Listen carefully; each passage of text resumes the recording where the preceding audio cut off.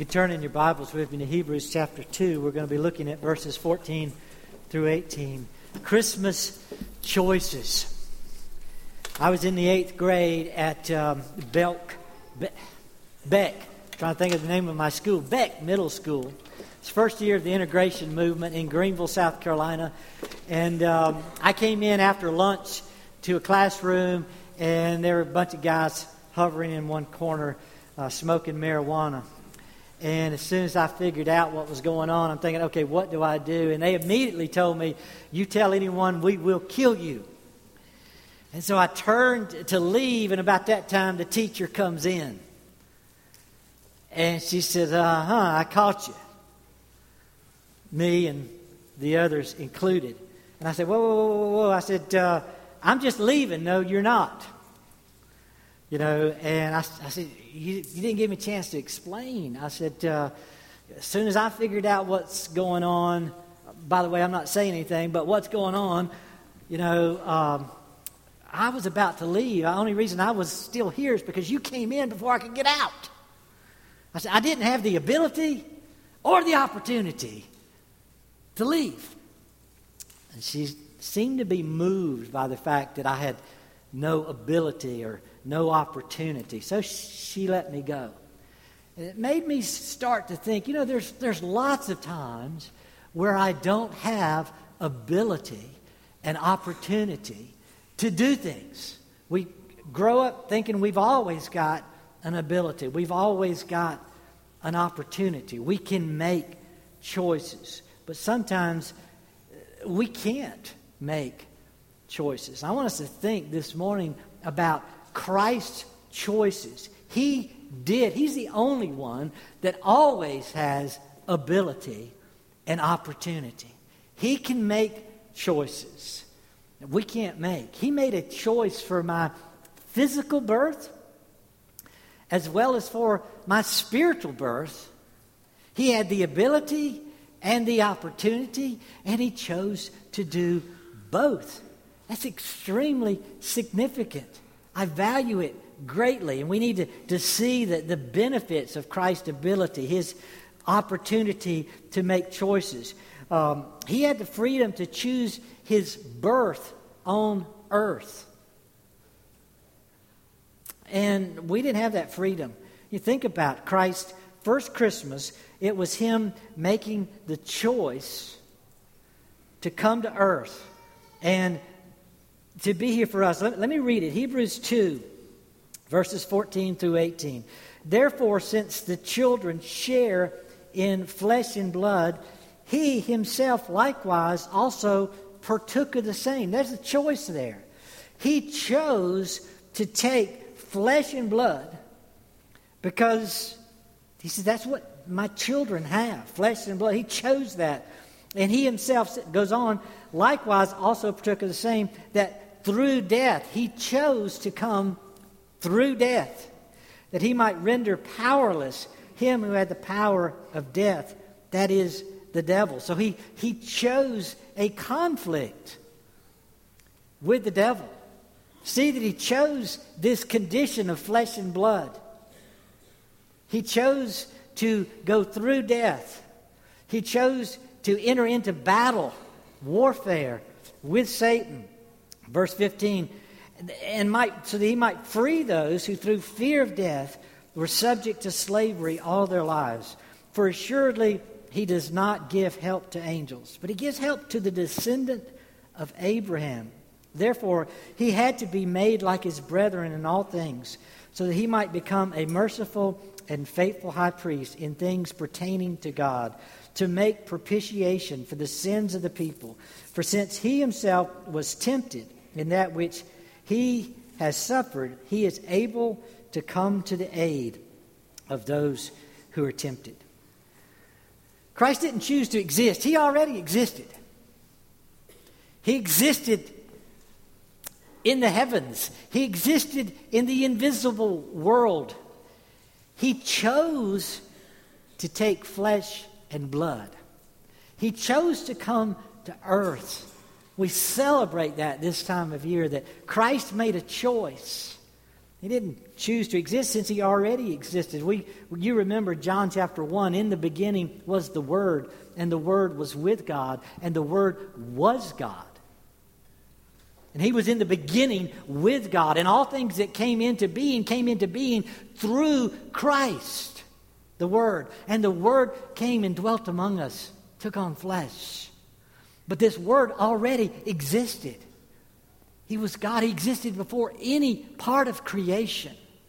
He chose to come to earth, take our nature, flesh and blood, die in our place through death, rise again, do battle with Satan, and stand as our high priest to intercede for us day after day. That's the work of Christ.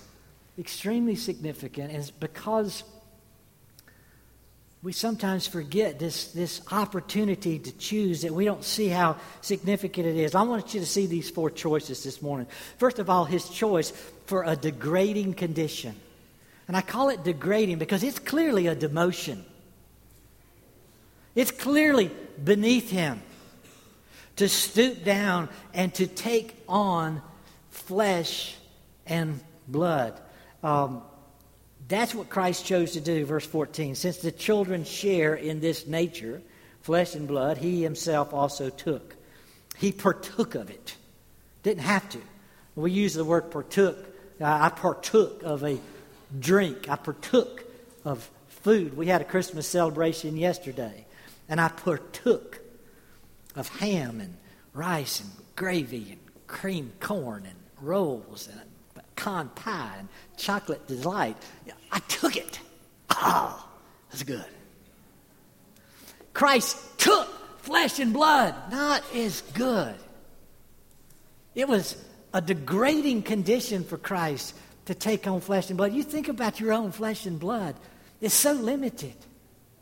I can't imagine what it would be like to wake up without the limitations of my flesh. To wake up without pain, without affliction, without being tired, without being limited, without being restricted to geography and location. Christ took to himself these. When he takes humanness, he takes pain. He takes our nature, which he had none of, until he took it for himself. I mean, consider the choices. God could have perhaps chosen to be God from a distance, but he didn't choose to be God from a distance. He chose to be Emmanuel, God with us. He chose to be near us. He chose to be like us, one of us. He said, I didn't come to redeem, to save, to be near angels. I chose to be near you. You're the type of creation I chose to be like. Extremely significant when you think of the choices he could have made. He chose to be human. He chose to get out of the invisible world and to come into our very visible and physical world to minister and to take care of us. And I've been trying to wrap my head around what that would be like. This is probably a terrible illustration, but think of it this way. Suppose you could make the choice to become a mosquito. Would you do it? A mosquito. I mean, after all, mosquitoes, it's not so bad. I mean, they get to zip around. There's probably plenty of stagnant water they can hang out in. There's plenty of muggy climates. There's plenty of blood to suck. You got to be wary of that chemical warfare, though. You know, it's coming after you all the time. If you were aware of all the possibilities as a mosquito and all the negatives, would you choose to be a mosquito? I mean, it's at least a step above a slug, right? Would we do that? And we say, that's so unlike us. Yes, that's my point.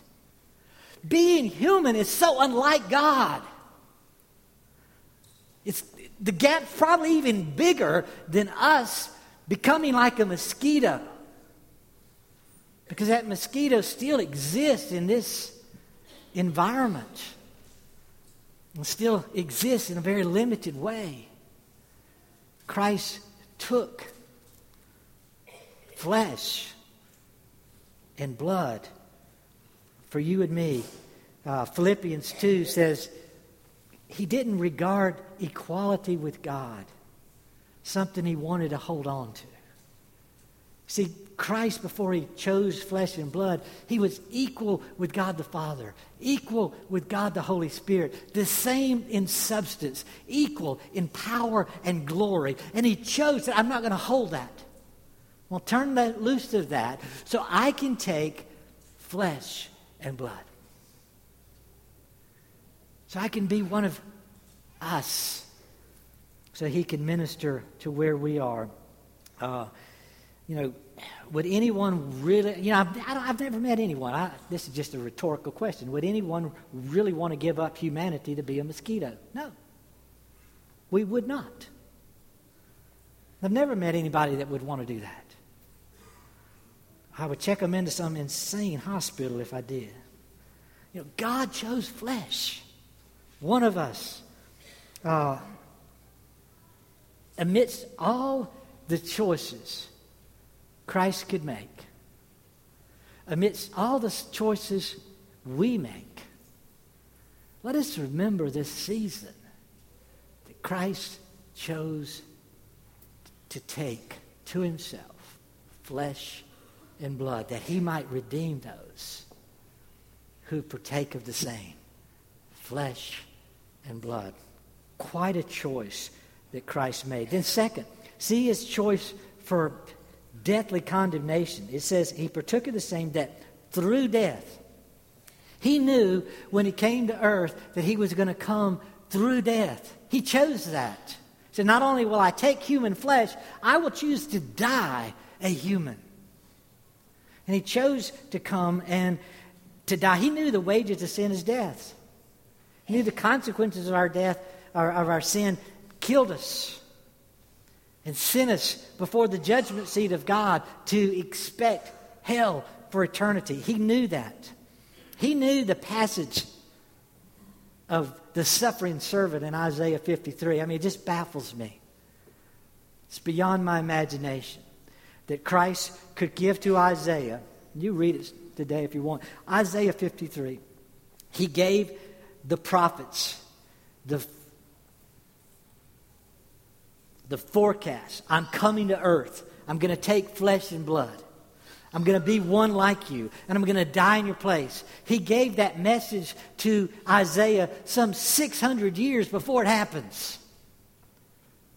He knew his choice. And then he had 600 years to ponder. This is what I told him. Do I need to tweak this a little bit? What was I thinking? I'm coming to earth, and I'm going to be led like a lamb to the slaughter.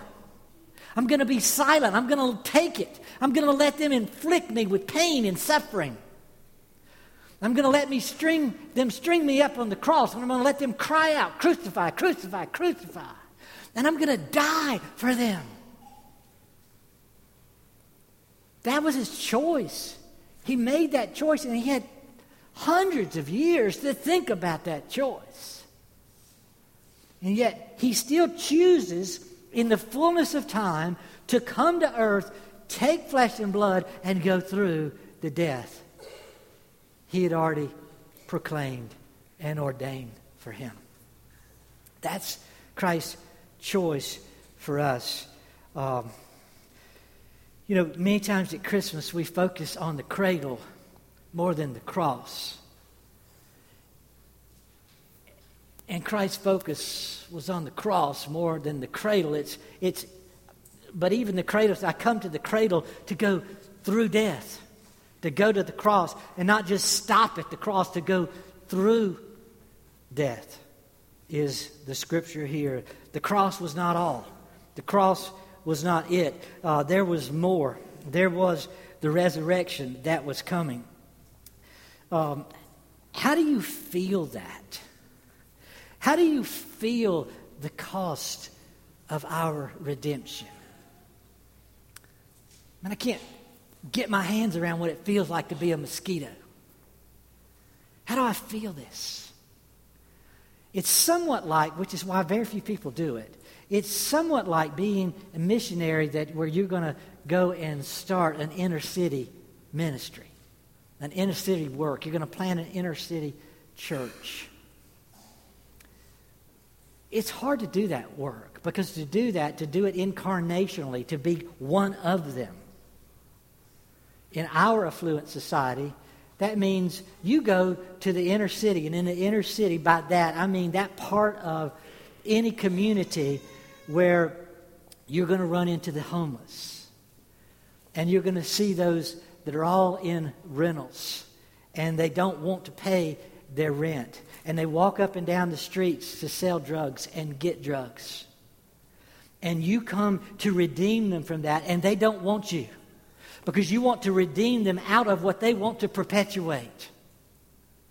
And so they start to mock you and ridicule you and even destroy you and get rid of you because you're a threat to the life they have learned to enjoy. And not only am I asking you to do that ministry, but you go there and you do that, and you leave your nice home and your nice car behind. You give it to somebody in the inner city. Here's the keys to my house, my car. I choose to be among this people. You can go and live somewhere else and have it. I'm going to now live for the rest of my days in the inner city. And I'm going to live like one of you. And I'm going to live with your threats and your ridicule. And your seeing me is so different that it bothers you. And you just really want to squash me out. But that's where I'm going to live. Can you feel that? Because that's what Christ chose to do.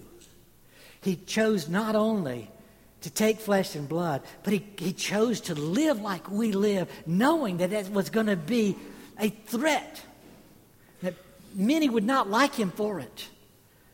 Many would threaten him and ridicule him and spit upon him and cry out to crucify him, and eventually would. That was his choice. Do we see the significance of Christ's deathly condemnation? Would we be willing to take someone else's death and debt and to give them all that we have? You know, I marvel at Christ choosing to be condemned in my place. Don't miss the phrase, through death. So much more. Christ said, I don't want to stop at death. I want to rise again. Christ's number one offensive weapon was active obedience, perfect obedience to the law of God. And it led him into conflict with the devil, who always wants to get us to be lawless, to be contrary to the law of God. His temptation is always, don't do that, do this, because it's lawless, because it's contrary to God and his nature.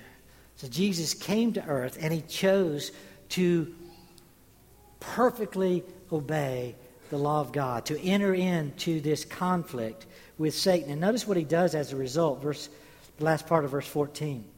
That he might render powerless him who had the power of death, that is the devil, and might free those who through the fear of death were subject to slavery all their lives. Christ came to free us through death.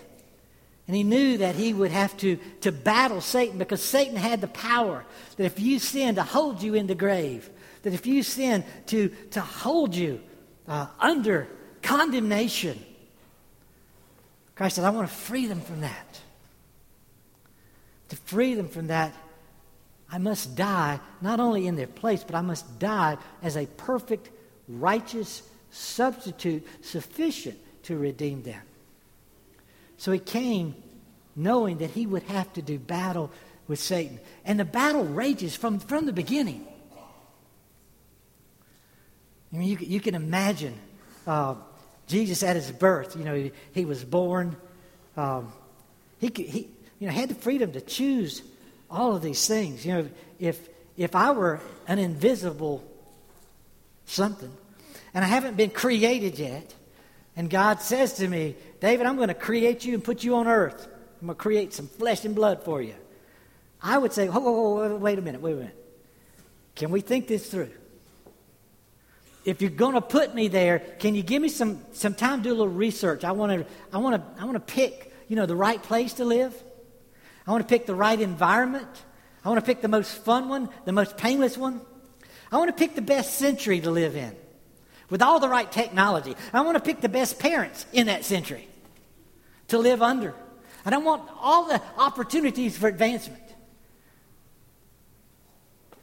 Christ chose Bethlehem. Christ chose the cradle. Christ chose to announce it to shepherds. Christ chose all these people come to a cradle, yes. And they're there just for a short time, and then Joseph and Mary go and find a house, and then the wise men show up.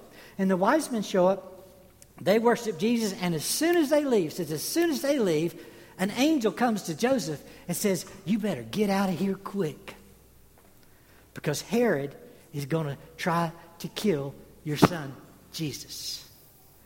And Joseph, the obedient man that he didn't even wait till morning. He grabs up Mary and Jesus. And in the night, they run as fast as they can run to escape Herod and run to Egypt. And you can imagine Jesus as this little child as Mary grabs him up and Joseph, come on, we're running, we're going to Egypt. And Jesus thinking, yeah, the battle has begun.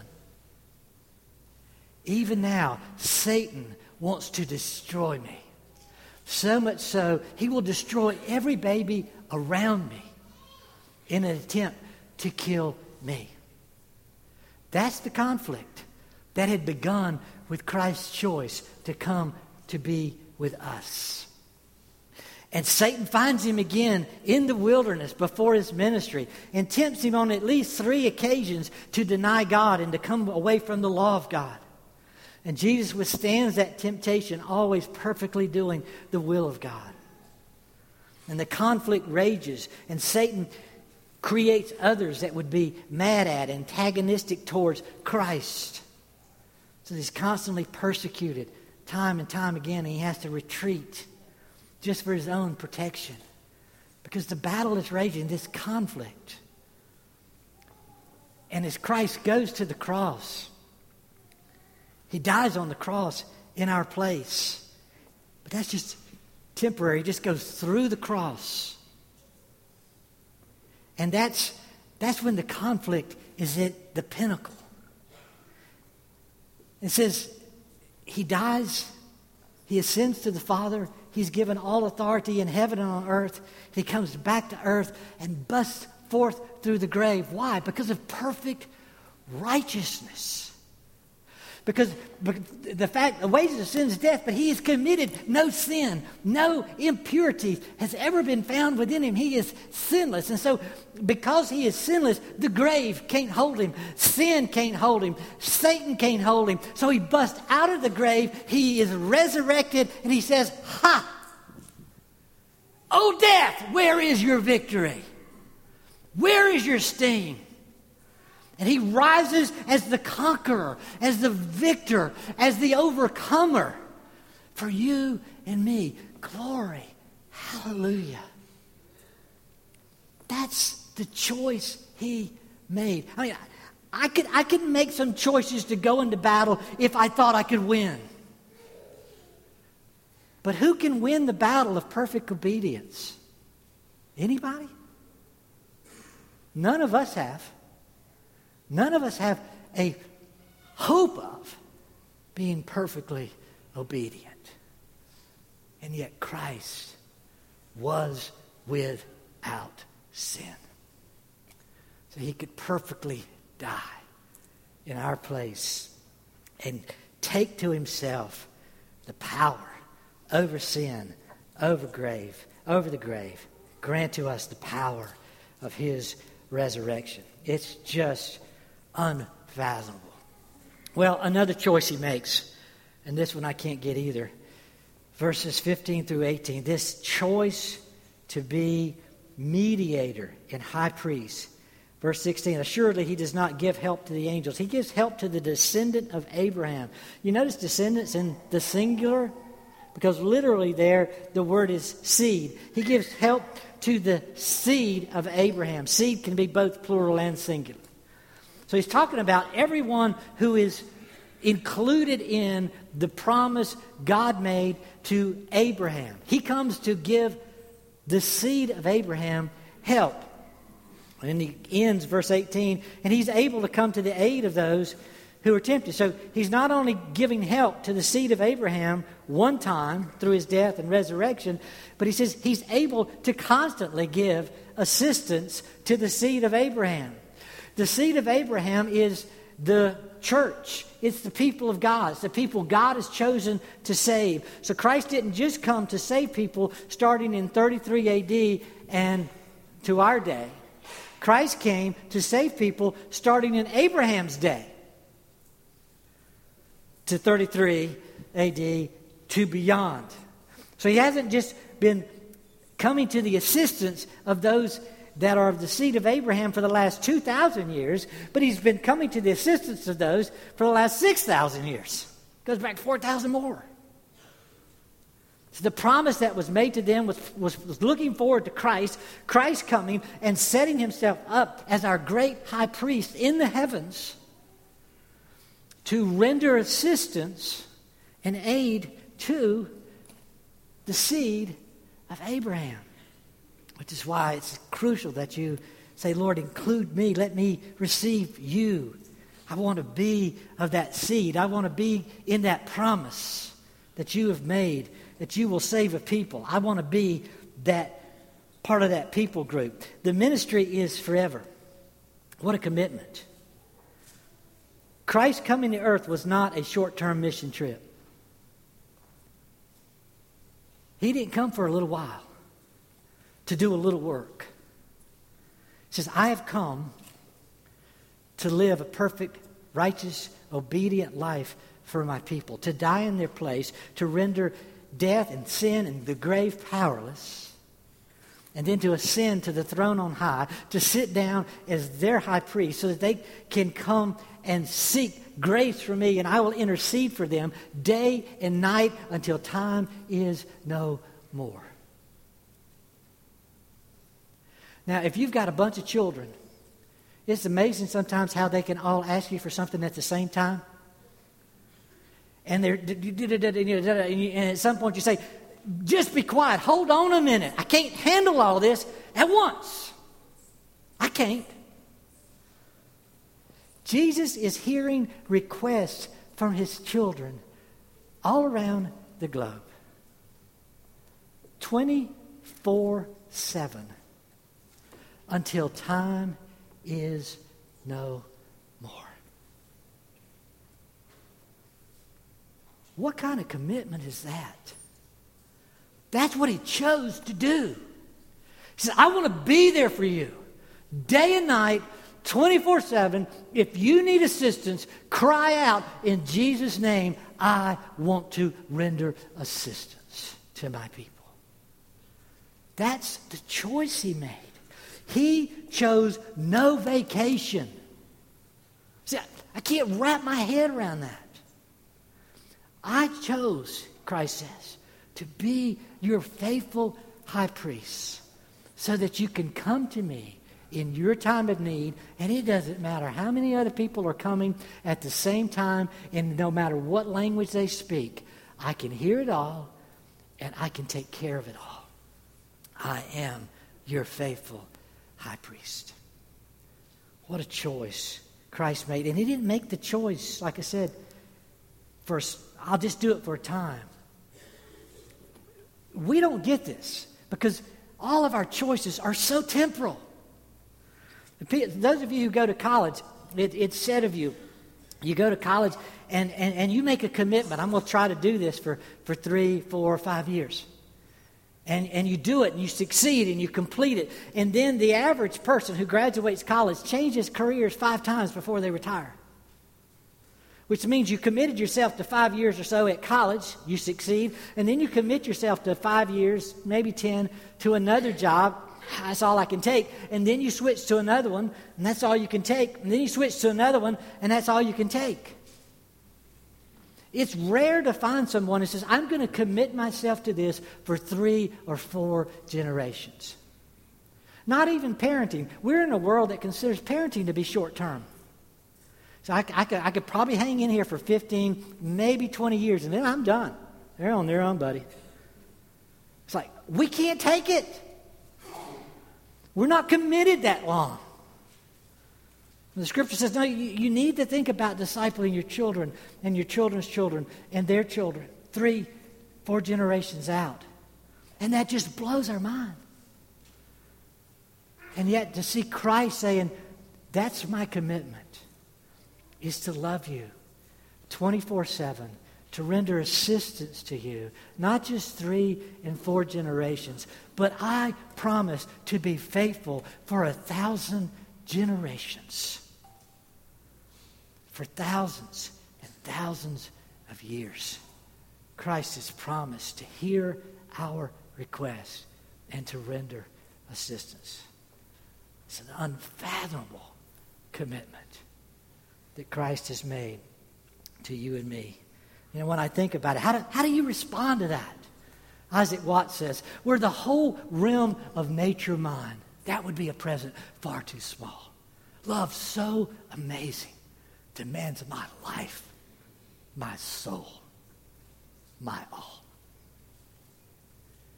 How do you respond to the choice Christ made at Christmas? Well, I've given you 5 to think through. Ways you can respond. Christ clearly did not make a selfish choice. To be like him, let's make no selfish choices. He wasn't thinking of himself. He wasn't thinking of pleasing him. He wasn't thinking of what would be painless. He was thinking of others. Let's please Christ with denying ourselves, taking up our cross, and following him. Second, no choices without personal cost. King David said, I am not going to give an offering to God that costs me nothing. We're in a world that says, yeah, I'd be glad to give, but I can't give right now because it would be too painful. We want painless giving. David says, no, it needs to cost something. Christ's giving to us was very costly. Sometimes we're such cheapskates when it comes to investing in the kingdom of heaven. And Christ gave all, knowing the choice would include great pain. Number 3, no choices without life-changing purpose. Christ did not come to do trivial stuff. It was life-changing. It produced eternal fruit. Think about ways you can invest your life into eternal, multi-generational fruit. Number 4, no single generational choices. Let's do this. We sometimes live like this world is all there is, like our generation is all there is, and there's more, so much more. Let's build for the generations. Number 5, above all, let's celebrate the incarnational work of Christ, his choice for us.